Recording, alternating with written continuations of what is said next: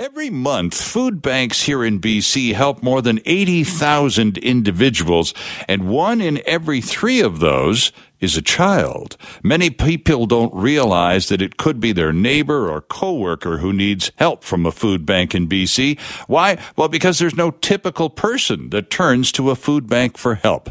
That messaging from foodbankbc.com as we take a look at the food bank situation around Metro Vancouver and across our province. It's a pleasure to welcome Cynthia Bolter back to the program. Cynthia is the Chief Operating Officer of the Vancouver Food Bank. Good morning, Cynthia. Good morning. It's good to have you back with us. Thanks for getting up early. We appreciate it very much. Before we zoom in on the Vancouver food banks and take a look at our local predicament, I'd like your comments on the following. And just close your eyes and go with me on this because you've seen this on television. You start with a shot of a group of cars lined up with volunteers putting bags of food or boxes of food into the trunks of cars. The trunk closes, another car pulls up, the worker turns around and does the same to the next trunk. As this is happening, the helicopter starts to pull back from the shot of where the workers are loading food into trunks, and you realize that this procession of cars, which is lining up for the local food bank somewhere in the United States, the lineup of cars, Cynthia, actually extends for miles. It's absolutely breathtaking how many people in whatever given city that happens to be find themselves in need of a food bank during COVID-19. Have those numbers in some measure been reflected here in Metro Vancouver? Not yet. So when we talk to the larger food banks across Canada, there's a prevailing experience that while we are seeing some record numbers of new client signups, we have not seen numbers skyrocket overall yet. And the belief is that this is because people still have access to some of the funding from the federal government, right, okay. for example. Mm-hmm. And that is helping people out. We believe, or we think, because we don't know for sure, but we think that the real peak of demand will come in the 3 to 6 month time frame from now. I think some smaller towns have been hit harder, but I think the larger cities seem to be largely in the same position. So we aren't seeing ourselves in the situation that you described yet, but I think the concern is when people don't have full-time jobs to go back to or a job to go back to, and or when the funding runs out, what does it look like then? Exactly. And a very good point, too, because the feds are already having to struggle with this, Cynthia. This whole notion of the CERB and other emergency programs were designed to be very short term. I believe the CERB is 4 months, 4 payments of $2,000. I think that was the original program or close to it. And you're right. When that runs out, if the job market hasn't opened up to the point where most of those recipients of federal funding can find work, then there's going to be a big gap. Whether it gets refilled by the feds with more funding remains very much to be seen, doesn't it? It does. And I mean, we are already seeing the effects of the job loss. About 80% of the new client signups since end of March, beginning of April, have told us that it is COVID-19 related job loss behind that. You know, that's the reason that they are coming to see us. Is that also, though, is there a corresponding increase because there are more people who are economically dispossessed and finding themselves in rather dire straits coming to the food bank for food? Does it also follow that, Cynthia, there are more people with time on their hands who are looking to make use of that time in a community contributory way and are stepping up to volunteer?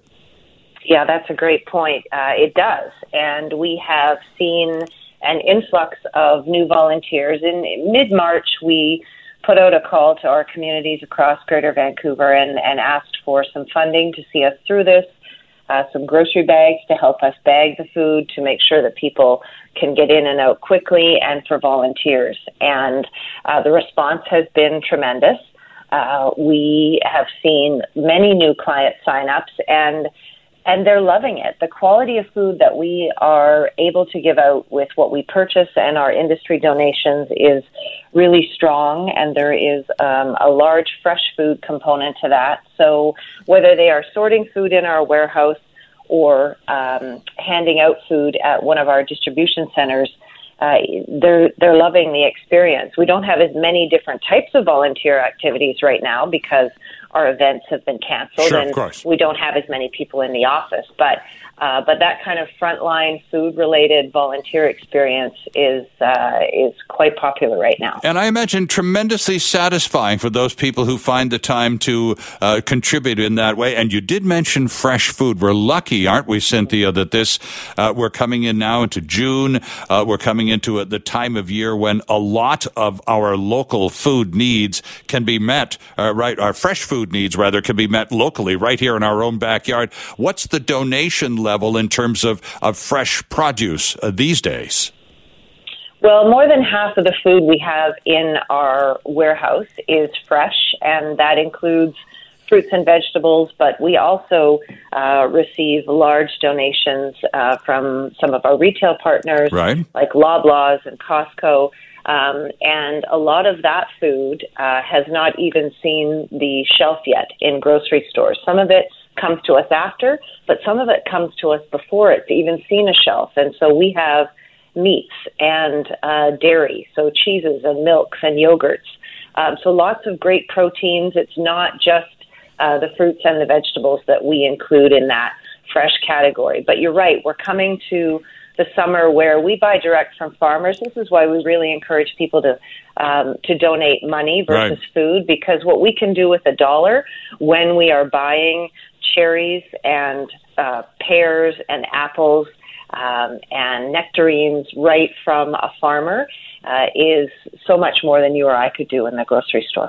Our pleasure to welcome Cynthia Bolter back to the program. Cynthia is the CEO of the Greater Vancouver Food Bank. And Cynthia, this is right on the front page of your website, foodbankbc.ca. And we do need to do this in these times of COVID-19, isolation and scams. It says right here, the Greater Vancouver Food Bank does not solicit donations door to door. If you are approached by someone claiming to represent the food bank, do not give them a donation of any kind.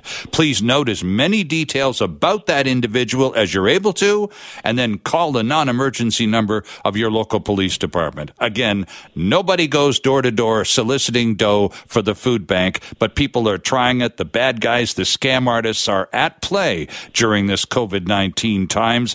And Cynthia, it's regrettable, but it's very important that we get this word out on the airwaves, don't you think? Yeah, that's a great opportunity to do that. And we see this pop up every now and then, and it has popped up in the last few months on the North Shore, seemingly in particular. But we do not solicit door to door, and that isn't us if anyone comes to the door. And particularly someone doing that in the middle of the pandemic is alarming. And I will just note that although I work closely with our CEO, I am the Chief Operating Officer. I don't have the top job. That's our CEO, David Long, but we work closely together. Okay, sorry, an unnecessary promotion perhaps early in the morning. Well, you can dream now, can't you, Cynthia? Thank you. Let's talk a little bit about volunteering, because we started there and had to take a break, and you're very pleased that in recent times, again, with people finding themselves with more than enough time on their hands, some people have decided to turn that idle time into productive time and to give back to their community in the process. And you were starting to describe some of the details regarding work that volunteers can do. And of course, at a food bank, typically we think of, the people in the front who put the stuff into the bags and then pass the bags on to the individuals. But there are other jobs, and you talked about warehouse activities, among others. Yes, we normally have 75 volunteers in the warehouse each day, 3 groups of 25. When this health crisis hit, we really had to scale back, and we went down to 2 groups of 10. So we are just increasing that now to 2 groups of 15, and it seems to be going well, and we will continue to hopefully be able to increase that. We have a couple of different kinds of sort activities in the warehouse: fresh food and non-perishable food. We have to sort through and weed out any damaged food, torn packages, and anything that is too far past its best before date, that it is no longer safe or nutritious to eat. And then we also have some opportunities in the warehouse to prepare some specific nutritional supplements. We provide families with extra food for babies up to 2, and then for children between 2 and 5, and now for children between 6 and 12. And volunteers always love those opportunities as well. I'll bet, indeed. Now, you talked earlier also about getting a big bang for the buck, which is why you always prefer to receive cash donations if possible from individuals, because you're able to turn that $1 into $3 to $5 worth of purchasing power that the likes of regular folks going to the supermarket couldn't possibly enjoy. Wanted to ask you, though, in terms of volunteers, when you buy from a farmer, as you said you do, especially at this time of year, you head out to the valley and buy a truckload of lettuce or whatever. Does that farmer deliver the goods to you, or do your people pick it up out at the farm? It's a bit of a combination. A lot of them deliver, and many of them have shipments coming into the city, and our produce that we purchase from them can be a part of that shipment. Oh, okay. So again, I'm just thinking in terms of volunteer activities that individuals can get up to. And of course, you also talked, and quite necessarily, about how our new normal, the living with COVID-19, has caused pretty much every activity and business to pivot to one degree or another, and you began that process by reducing your teams from 25 down to 10. You're starting to boost them back up, and I guess just as we get to phase 3, probably in another couple of weeks, Cynthia, that may include greater members of each of those 3 teams too, right? We hope so. We really do. And we are posting all of our procedures that we take to keep people safe and keep all of our equipment and surfaces and warehouse clean in the warehouse at all of our food distribution locations, because we want volunteers to feel safe about coming to see us. Sure. And we believe they do.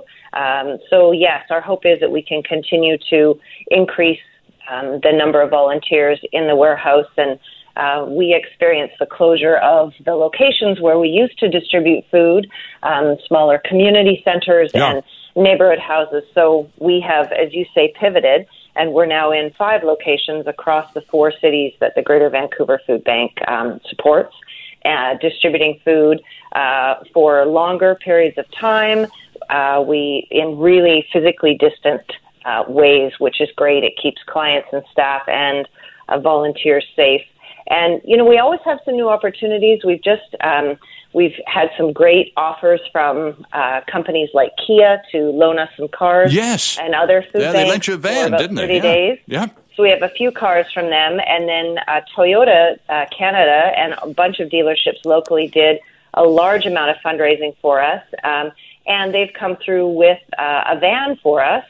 They were totally responsive to that.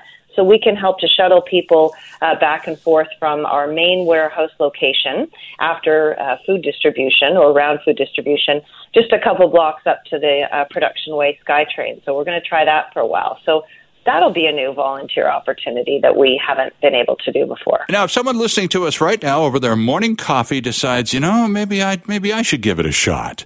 What are the criteria? What sort of vetting process? Where does one go to join up as a volunteer with the food bank, Cynthia?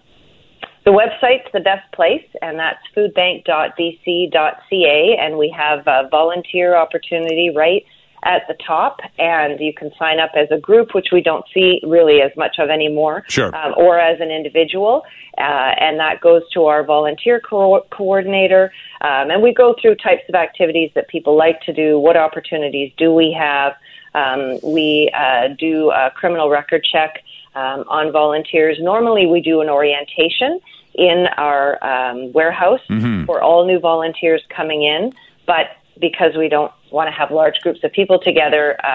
People are just getting oriented on site when they start their first shift. Okay, so foodbank.bc.ca is where you go, and there's a form you can fill out, and you can connect with Cynthia and the gang at the Greater Vancouver Food Banks and get yourself plugged into a very worthwhile effort. Cynthia Bolter, the COO of the Greater Vancouver Food Bank. A pleasure to have you back on the show, Cynthia. It's always a treat, and we just salute you and your team for the incredibly good job you're doing here in Vancouver. Thanks again. Thank you. Take care, Sterling. It is time to bring back Jennifer McCracken by popular demand, too, I hasten to add. Jennifer is a senior manager and licensed insolvency trustee with BDO First Call Debt Solutions here in Vancouver. Jennifer, welcome back. Always a pleasure to have you on the program.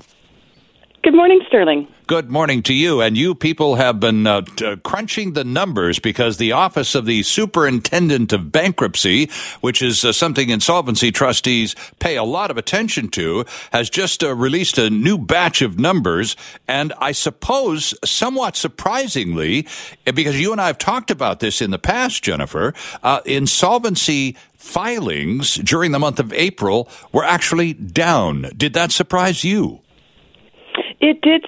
It was a surprising finding in the figures there, Sterling. And for a lot of us, just because we know Canadians have high levels of debt, we know that there's been over 8 million applications for the CERB benefit. Yes. Mm-hmm. And we know that, Canadians have been sort of thinking through what they're going to do to deal with their debt. So we would have expected at this time that we would have maybe see some people taking more drastic steps, considering some filings, either for bankruptcy or consumer proposal. But we found the numbers on average across the country went down by nearly 40%. So it's a bit of a curious finding. We would have really predicted at this point that we thought those numbers were going to go up. Exactly. Now, what did BC do? How did we stack up versus the rest of the country, Jennifer? In BC, on average, the filings were down. It was just under 30%. So where we saw a bigger decrease, if you actually break it down between bankruptcies and proposals, we saw that the bankruptcy filings went down by close to 40%, and there was a smaller drop in the proposals. Oh, okay.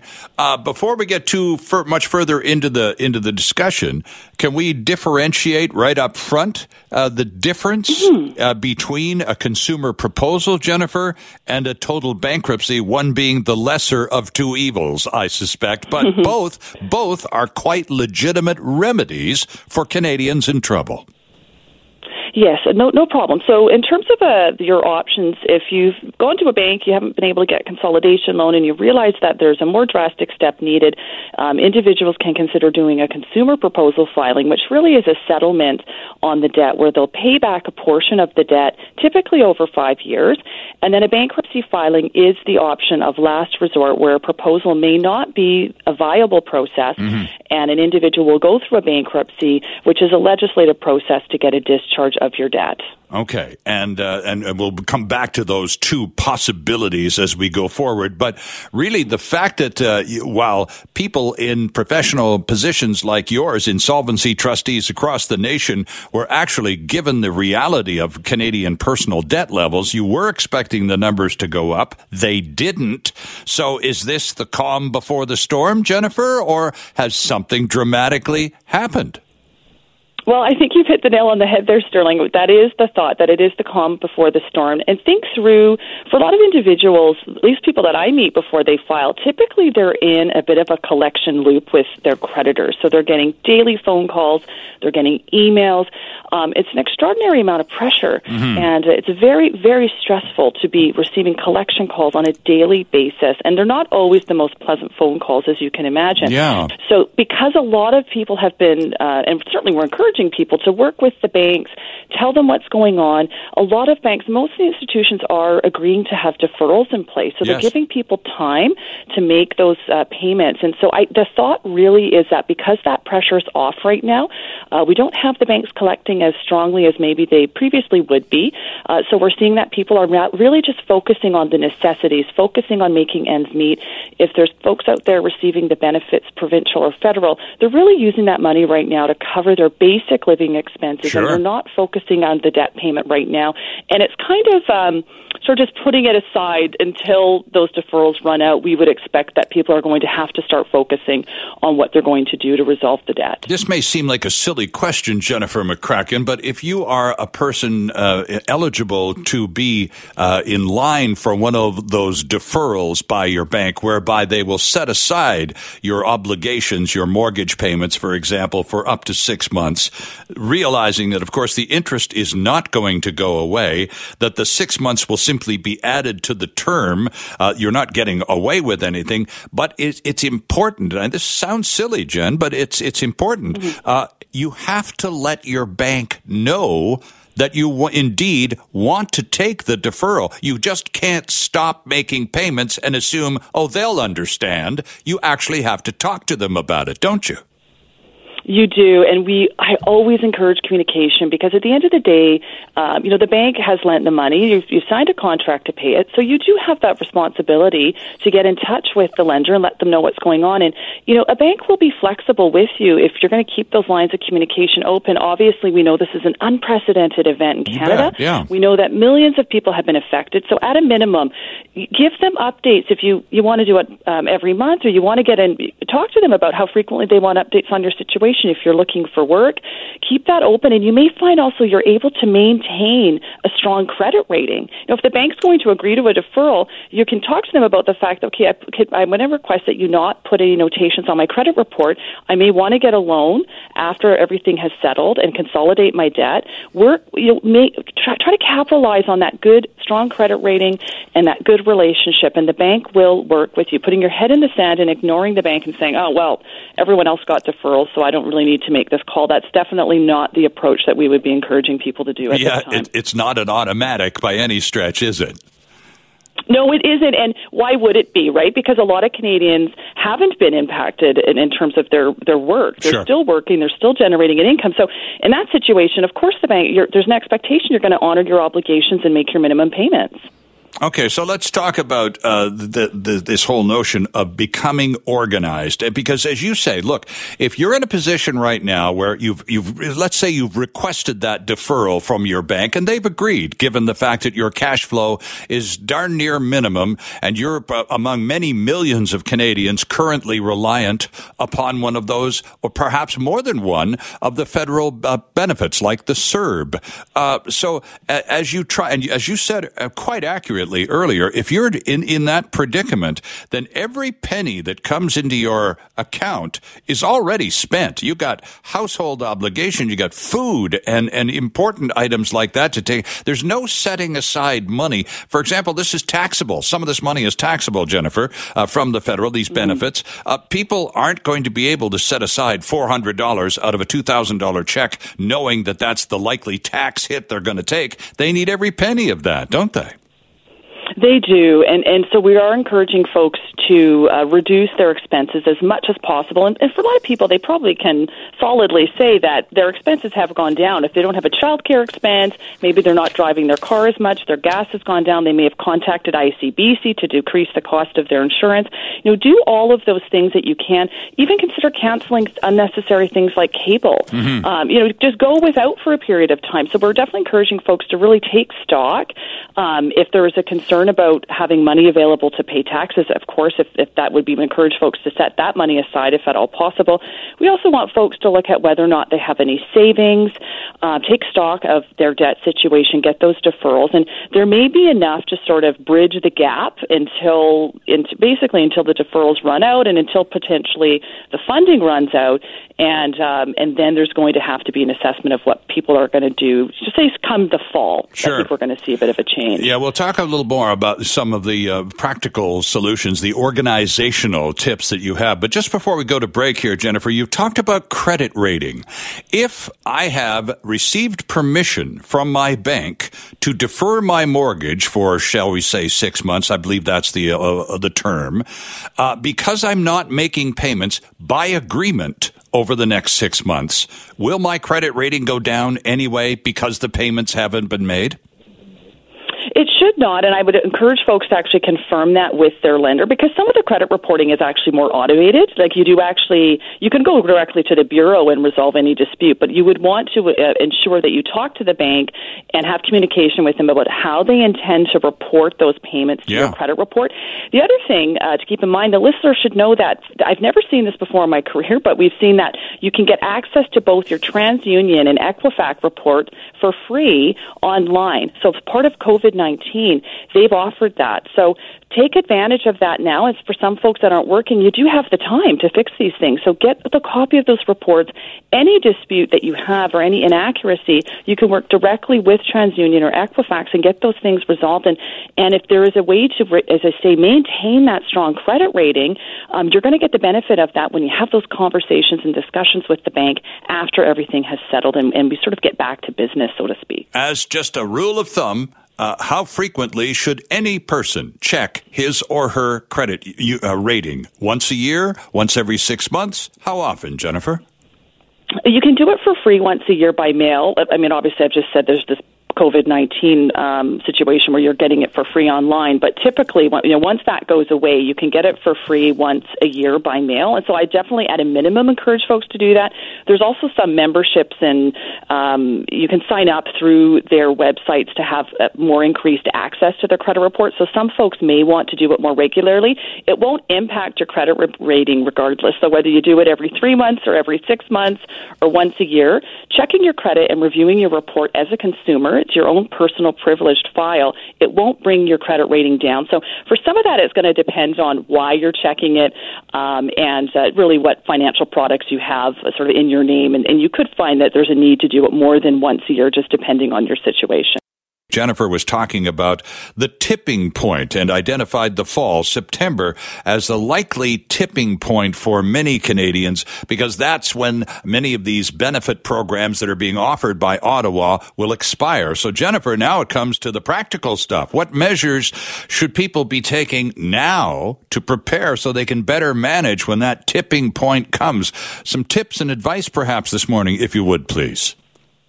Yes, no problem. So in terms of recommendations, obviously assess right now what amount you have in savings, because if presumably for a lot of folks their income has gone down, a lot of our expenses in our budget remain pretty consistent. We have a certain level of fixed expenses. So you got to find a way to bridge that gap if there's been a reduction in income. So that's the first step, is assess what's available for savings. We do encourage individuals to assess where they can trim their expenses and cut back. It's really imperative that you do so. So find a way to reduce the cable, the telephone bills, insurance. Those ones really start to add up when you go through your budget, and obvious steps in terms of discretionary spending. So things like eating out, reducing your food expenditures, all those things are going to really make a difference when the money's tight right now. And then in terms of your debt situation, most Canadians have some form of debt. Yeah. So again, assessing what amount is owed, what is the interest rate on each of the accounts. Are we able to get deferrals from any of the banks? Have that communication with the lenders. And also, they'll have a plan. Really assess as you're going. Take stock of, okay, where do we expect to be if you build out a 3-month plan? Where do we expect to be in 3 months? And you're going to have to find a way to sort of to cover off those expenses and also figure out what you're going to do in respect of your debt. Yeah, and a lot of people, of course, Jennifer, particularly those with, and you're quite right to point out, or as you did earlier, that some of the population is almost unaffected by COVID-19. They work in essential occupations, for example, and their cash flow has been basically uninterrupted. However, there is a significant percentage of the population that doesn't apply to. And so if your income has been reduced and you're looking to plan and you're trying to manage on whatever benefit programs you're able to take advantage of, you and I both know, Jennifer, that a lot of people are subsidizing those benefits from Ottawa with Visa and MasterCard to buy the groceries or pay the phone bill or whatever, and it doesn't take long for that to start to add up. No, that's such a good point, Sterling. And anybody that is having to go into debt to bridge the gap, we are encouraging you to access the debt on accounts that have lower interest rates. So if you have, for instance, a line of credit, it would be more wise to go in debt on that account as opposed to something like a high interest rate credit card, and really have a plan to pay that back. So as you build out that 3-month budget, assess, what is the amount we expect to incur in new debt, and what is our plan to pay that back. Right. And so there really does need to be sort of a measured approach to the situation. I think, and also perhaps even keeping track. I mean, it's pretty easy to tap for just about whatever you want these days. And it's also pretty easy to forget that, I tapped for that earlier and so on. So kind of riding herd on yourself and your expenditures or your expenses and where you're spending money is also a critical part of it all, isn't it? It is. It's so important to have that plan and to really, and if you are, as you say, going to go in debt, you really want to track. Do we anticipate we're going to incur a further $2,000 of debt? Could it be, if you have high expenses, it could be as high as $5,000. So what is the plan to remedy that? And also assess where you're at, where you're at in terms of the limits, right? So you could have a credit card where there's really only available credit of a further $1,000. And so if you know that you really need access to credit for an amount higher than that, what is the plan? I mean, we're not encouraging people to incur debt, obviously, but the reality is for a lot of folks, there may not be much of an alternative if they have expenses and that are high and their income and what they've qualified for is just not enough to pay the bills. At the end of the day, you do need to put a roof over your head. Yep. So there also you do need to take stock of, where am I at? What are the limits on these accounts and what credit's available? And if I am going to go into debt, what is the plan to pay it back? And there is going to be a point where you just don't have access to further credit. So what's the plan then? Exactly. So when is a good time to sit down, recognizing already life is kind of on the bubble and it's not going to get any better for the foreseeable short term? I'm starting to feel that I'm losing things here. So when is a good time to sit down with a pro like yourself? Do you have to be almost bankrupt to give a trustee a call and get a bit of a fix on where you stand? No, and that's something that's so important for individuals to understand is that a licensed insolvency trustee I'm obligated under my federal license to review all options that are available. So when I meet individuals that don't need a proposal or bankruptcy, maybe they can work with their lender, get a consolidation loan.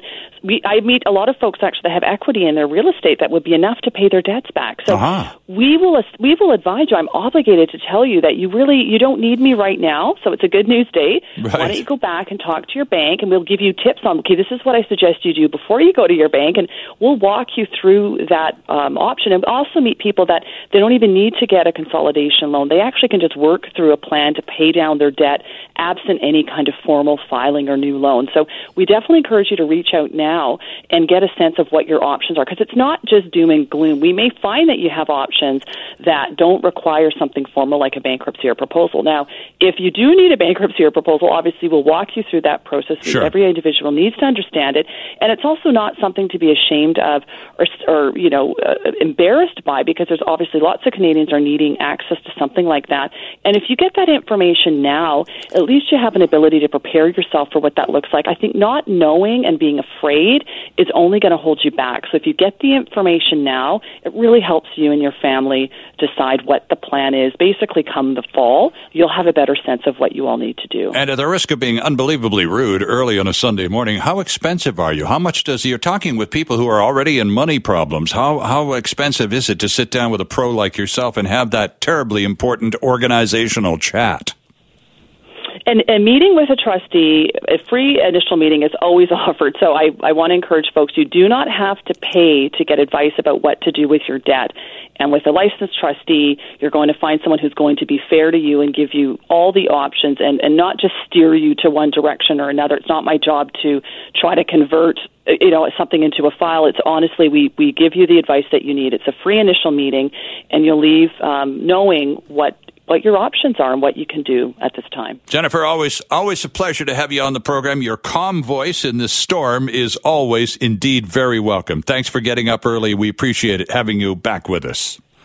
Oh, thank you for having me. 1-855-BDO-DEBT is a great place to start, or debtsolutions.bdo.ca to get a hold of Jennifer online. Joined now by immigration and citizenship lawyer Gordon Maynard, who is with the Vancouver boutique law firm MKS Law, Maynard Kisher Stojkovic, to talk about, among other things, the Huawei case here in Vancouver. And we'll take a step back and look at immigration applications from around the world and whether or not they're still being processed by the government of Canada. Mr. Maynard, Gordon, good morning. Sterling, how are you? Good morning to you. I'm fine, thank you. Let's talk first of all about the Meng Wanzhou case, the Huawei case, as we had an important decision here in Vancouver a few days ago, Gordon, with a local judge deciding that the case to extradite this person to the United States can go forward. Her lawyers were hoping it would have been gassed on the spot and she would have walked out of the room a free person. Not going to happen. Why? Well, the first argument that was raised by her counsel in the extradition hearing, remember, it's not a trial, it's an extradition hearing. Sure, right. Is that in extradition cases, the offense that's alleged in the United States also has to be a crime in Canada. Right. And they have to be equivalent offenses. And the argument by Ms. Meng was that it wasn't the same, because a U.S. case is directly related to damages arising from breach of the economic sanctions that the U.S. imposed against companies engaging in trade in Iran. In Iran, right, yeah. And Canada didn't have those kinds of rules. So the defense was, it can't be the same offense. Right? The same penalty wasn't exacted. And the judge separated the sanctions issue from the offense of fraud, which was the complaint that the fraud occurred during bank dealings, bank negotiations. Right. And she said, that occurred. And you don't isolate it by saying that the penalties were related to a penalty that doesn't exist in Canada. The offense was still there. Aha. So on that level, the case carries on. But there's more things to be decided still. Okay, and this is where it gets a little strange, and this is where it's really handy to have a lawyer explain this part, because on the TV and in the papers, one party in this dispute has requested a referee. Now, where on earth does a referee come into the legal process? We all assume that the judge is the ref in most of these cases. Yes, and the judge in this case has noted that, saying, gee, I've never had a referee before. Okay. But she's certainly willing to look at it, because the legal issues that arise now are abuse of process issues. These are very interesting arguments about how Ms. Meng was arrested and dealt with by CBSA and by the RCMP when she arrived in Canada. Okay. And what happened to the evidence that was obtained during her examination at the airport. So there's a lot of documents that have been asked for to dig into the background on this. And there's a debate as to whether or not the government has to turn over those documents. I see. So this has to be resolved. And because the issues are prolonging the hearing, what both the defense and the Crown have suggested is that a referee be appointed simply to deal with the documentary issues and make decisions about what has to be disclosed and what not, so that the judge is free to still carry on with some of the arguments that are still being raised. And this puts the trial on two tracks, and it's expedient. So both sides are recommending it, and the judge is considering it, and justly so, I think. This case was supposed to be dealt with over the course of this year, not the whole year. Now it's looking like it's going to go beyond this year. I was just going to say 2021. Right. So, and there are issues here that really put pressures on everybody. So is this likely, again, here's the defendant in this case, Ms. Meng, is she's a senior executive with a multinational global telecommunications organization with unlimited access to funds, so presumably her lawyers can go on for basically forever. How long can they actually drag this thing out on technical points? Can it go on literally for years if they wanted to? Well, the extradition case, I think, will be done by early 2021 at the latest. Okay. But there can be appeals after that, so we're not sure. And there's also then a political level of it. The Justice Minister has to make a decision on the actual extradition as well. So, yeah, it could drag on. And of course, we have the pressure of the two Michaels in custody. No kidding. Yeah, that's a terrible pressure to add to it all. But is it possible, from a legal perspective, that the court may arrive at one decision, Gordon, and politically, because you mentioned the political implications of this, and they are considerable, could it be that the court reaches one decision and the decision is overruled by the minister who, for his own personal reasons, decides, nope, it's got to go this way, and that's that? It's a little more formal than that, but yes, you're on the right track. The judge, in this case, in the BC Supreme Court, can certainly decide that the extradition meets the requirements of the treaty. Okay. And they endorse the extradition order. Then the normal process is it then goes to a decision at the ministerial stage by the Minister of Justice.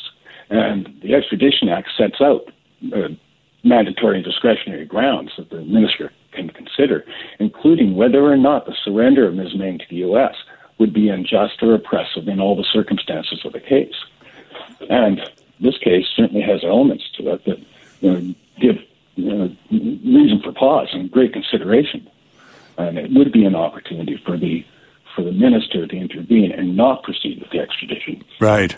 Right. And that's certainly, and I think most of us are aware of the fact that is entirely possible. Let's change the subject for a second, because I got to take advantage of your expertise. There was a piece in the Sun. Ian Mulgrew wrote a piece the other day. He writes on legal matters in the Vancouver Sun and pointed to lawyers from a couple of areas of the law, Gordon, family lawyers and criminal lawyers, he's saying, were arguing that the Canadian court system, specifically here in BC, antiquated as it is, struggling to keep up with technology and struggling with the constraints of COVID-19 have become pretty bogged down. It's not completely at a stop, but it's darn close in some cases, and they were lamenting the incredibly slow cases, particularly in criminal, where there's now a kind of a statute of limitations thing that they really have to worry about.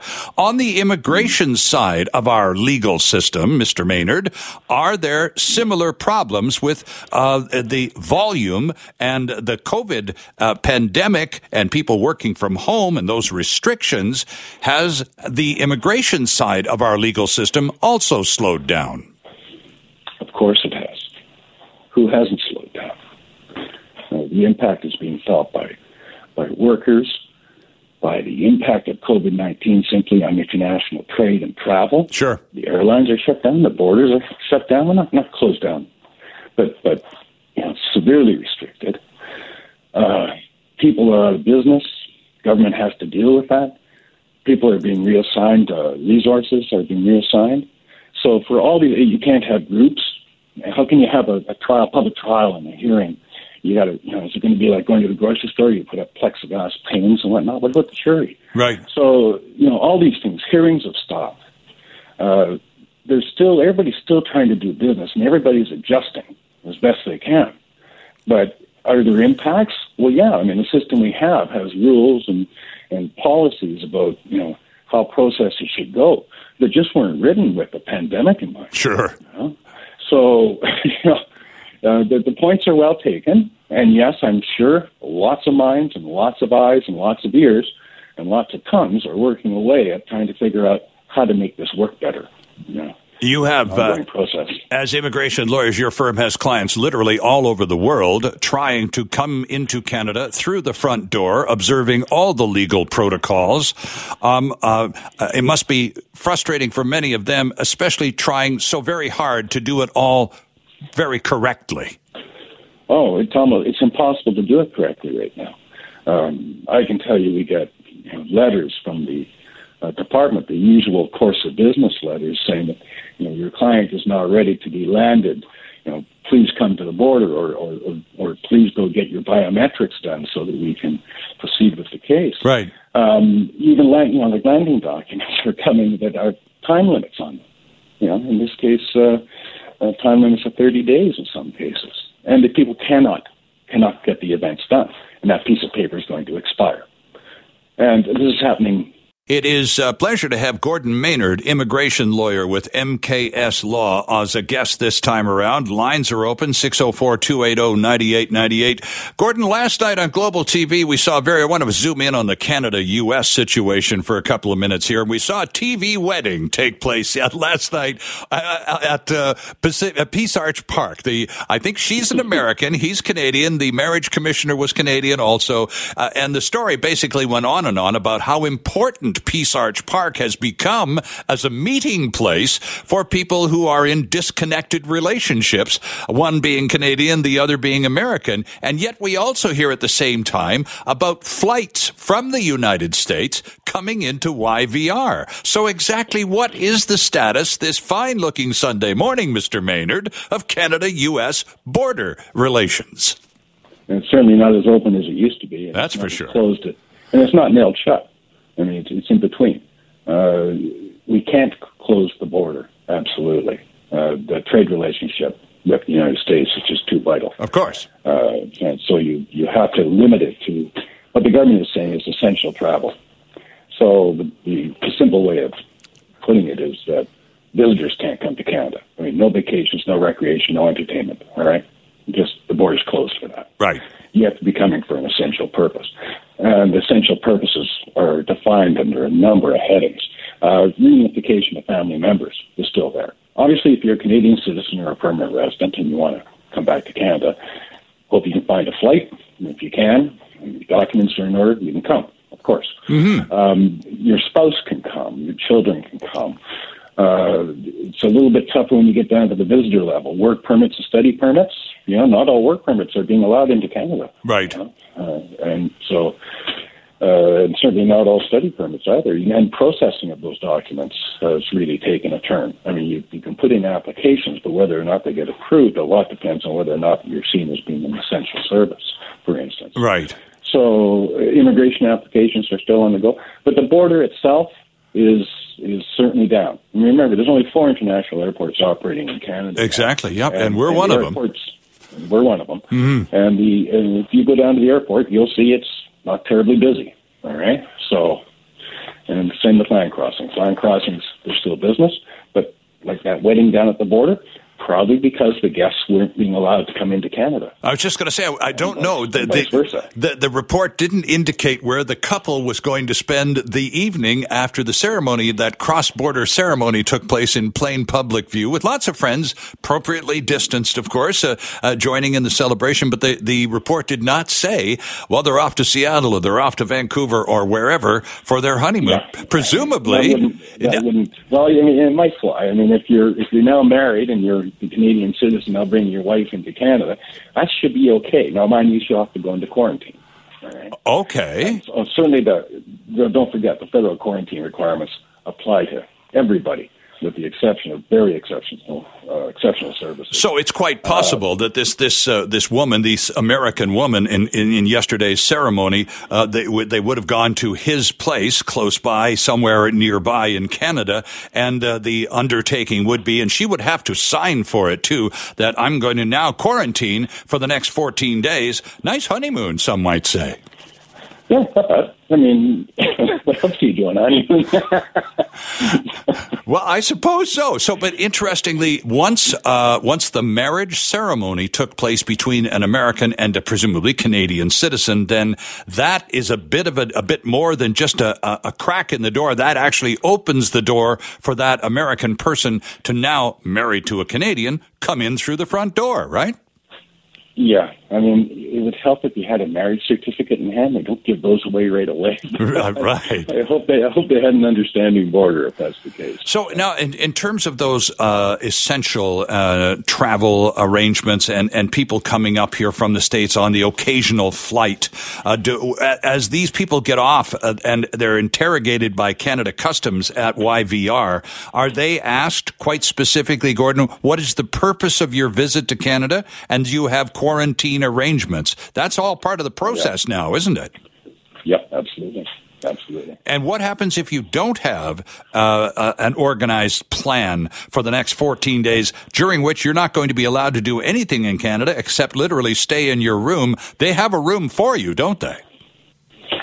Unless you want to turn around and go back home, they can compel you to undergo quarantine in facilities of their arrangement. Right. Are you required to, if you're now going to be locked down essentially for 14 days at some Canadian place that they direct you to, is that going to cost you 2 weeks hotel stay tab? You got me. I don't know the details of the cost. I'm okay. sure it's not going to be free, but yeah.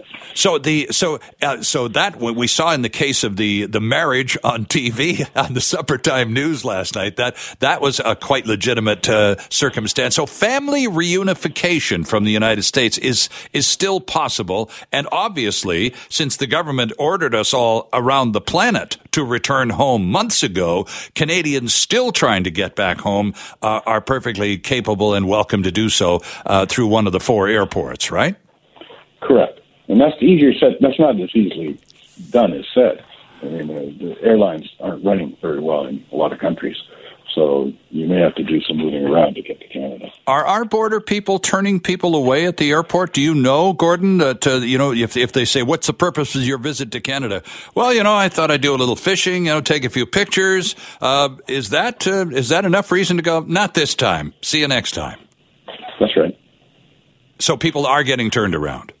Yes, they are. And do you get calls from people going, oops, I may have said something wrong at the airport. I'm still at the airport. What do I do now? Yeah, and we're dealing with those situations. But for the most part, people are knowledgeable that, there's a pandemic going on, borders are closed, and there's a quarantine requirement. Right. And airlines are directed to inform passengers of this when they come to the airport, and they're also directed not to let them on the plane unless they meet the criteria. Right. So there's significant effort made, and it shows. I mean, that's why the border traffic slowed down to a crawl as far as the airport's concerned. And presumably people who are going to attempt to cross the border will have done extensive homework and know exactly what the drill is. And if they don't, it's kind of their own fault, right? That's right. That's right. Interesting stuff. Any final thoughts, Gordon, before I let you go in terms of current immigration, particularly if you have a case pending and are kind of twirling your thumbs going, is anybody even home? Yeah, no, really, that's a worry. It's so hard to get information, current information in volume on specific cases. There's a lot of general information running around saying, hang tight, we'll work on it, You put in your request, you put in your information, you put in your questions, and you do get answers. They're just not always specific. And they're saying, keep your fingers crossed and hang on, we'll get to you. All right, so everybody's in the same slow-moving line. Gordon Maynard, thank you very much for this. A pleasure to have you on the program. We must do this again sometime. You betcha. It's always a pleasure, Stan. Gordon Maynard is a partner in the firm Maynard Kisher Stojkovic in Vancouver, a boutique citizenship and immigration law firm. We learned earlier this past week that small businesses here in BC struggling to pay the rent this month will be protected from eviction by an emergency government order that encourages landlords to take advantage of a federal relief program. Here to talk about that, and of course the much-discussed 4-day work week, is Laura Jones, the Executive Vice President and Chief Strategic Officer with the Canadian Federation of Independent Business. Back with us again. Good morning, Laura. Good morning, Sterling. It's good to have you back with us, and I know that I've learned from personal experience that Sundays are your best day in terms of having a chat because you got all the new figures from your ongoing surveys from across the country, and we'll take a look at the brand new numbers in a couple of minutes if you don't mind, Laura. But first, a few words, if you would, please, because you're here in Vancouver. You're the vice president of a national company, but you're here in Vancouver. You're a BC person, and you know BC business people well, some of whom might benefit from this order from Carol James and the BC government earlier this week. Talk to us about this ban on commercial evictions in BC. Yeah, we got some good news from the BC government earlier in the week in the form of a ban on commercial evictions. The ban goes until the end of June, so it's not... it's not a never-ending ban, and that's what we had said was appropriate, a temporary ban on evictions to just to get landlords and tenants to have a little bit of some breathing space to figure out the rent situation. BC was one of the first provinces to do this, and I was hoping and did say earlier in the week that other provinces would follow suit, and sure enough, Saskatchewan came out with something very similar, and now Alberta is looking to pass legislation. So it is good news, but I want to be clear that it is going to protect some tenants and give them a little bit of breathing space to negotiate with their landlords. Right. But it's not a panacea. Rent relief is still an absolute mess, and there are a number of reasons for that. But the rent relief piece of this, if you look at it compared to the wage piece of it, two big bills that businesses often have, wages and rent. And the wage piece of this is in much better shape than the rent piece. Yeah, and you were talking about the short-term nature of this British Columbia program. The minister did talk about the program could be extended if indeed the federal relief program goes beyond June, so that it does have some flexibility in terms of length. But you're quite right, it is not designed to be a very long-lasting program. Some critics have pointed to the fact that basically, as was the case with the ban on residential tenants many months ago now, that this is permission for some to simply stop paying rent. Well, look, I think you're always going to have some bad actors, and in every kind of situation and category, but our hope is, of course, that those are minimal, and that's what that's what we tend to be seeing. But of course, the bad news is a good story, so there may be some of that. But I think people are, including landlords and tenants, by and large, doing their best to try and figure this out and sort this out under very difficult circumstances because everyone's stressed about their bills. So it's not just the tenants that are worried about paying their bills. Of course, landlords are worried about their bills too and aren't getting relief on the other side. So they're not, for example, getting mortgage relief for their payments. So it's challenging for everyone. And you're also quite right to say that it's tied to the federal program. And the other thing that I want to point out here is that you have to qualify for CECRA you have to qualify for that federal rent relief program right. in order to have this protection.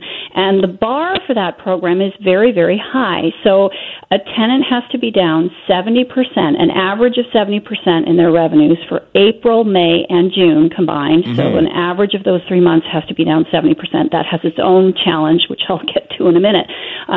But that's a very, very high bar for a business. And we're hearing from a lot of business owners that need the help but don't qualify because that bar is too high. Because the numbers just they just don't coincide with this arbitrary point that they've chosen in terms of drop of revenue, right?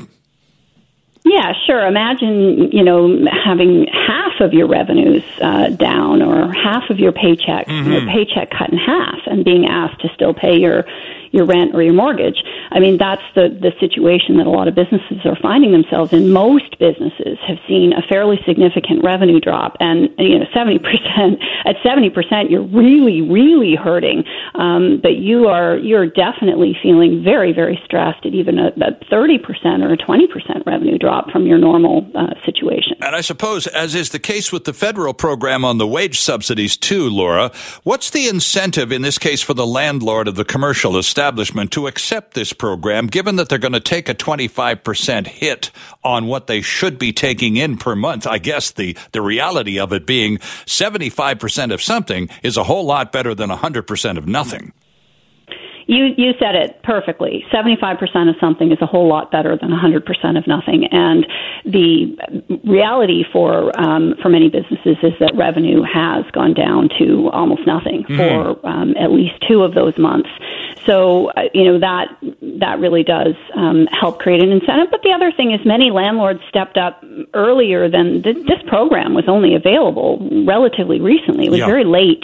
Rent relief was very late to the party here. Mm-hmm. And so for landlords that had already sorted something out with their tenants, this will give them something back because many had already given some discounts. So there's an incentive to apply there. But one of the worrying things we're hearing is the applications, and CMHC is saying this itself. The applications are taking 2 weeks and then another 5 to 7 days to actually get the money flowing.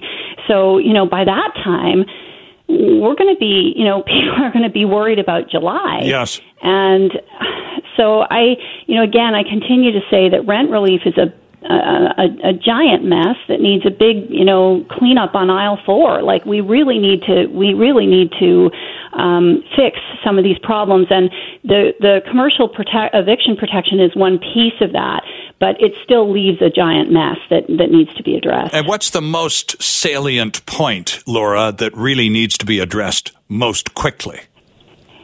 I think the thing that needs to be addressed quickly is getting money directly in the hands of tenants, because right now the money goes to the landlord, right? And they may not be able to change the program. It's like the program itself is working for some, and they may not be able to do it through the rent relief program. But what they could do is expand the CEBA program. That's the emergency business account, where there's a forgivable portion. Right now, it's a $40,000 interest-free loan with a $10,000 forgivable. That's been really helpful for a lot of businesses trying to pay their bills. So if you could expand that to $20,000 or $30,000 forgivable and a $60,000 loan, given that this is going on longer than anyone imagined, then that puts money straight in the hands of the tenants themselves, and they can figure out rent and their other bills. So that's what we continue to push for. But the other piece of that loan is that there are certain businesses that were never eligible. So think of your sole proprietor that didn't have a business bank account. Right. They were left out of those forgivable loans. And the government changed that, which is great. Weeks ago, they announced that all kinds of categories, if you pay in dividends, if you have contract workers, so think about your hair salons, that you would be eligible for this. And that was, seen as fantastic news, but it's been super, super slow coming. Right. So we thought 2 weeks ago, we were telling our members that, we think it's going to be this week. We thought, no, it's a delay. It was going to be last week.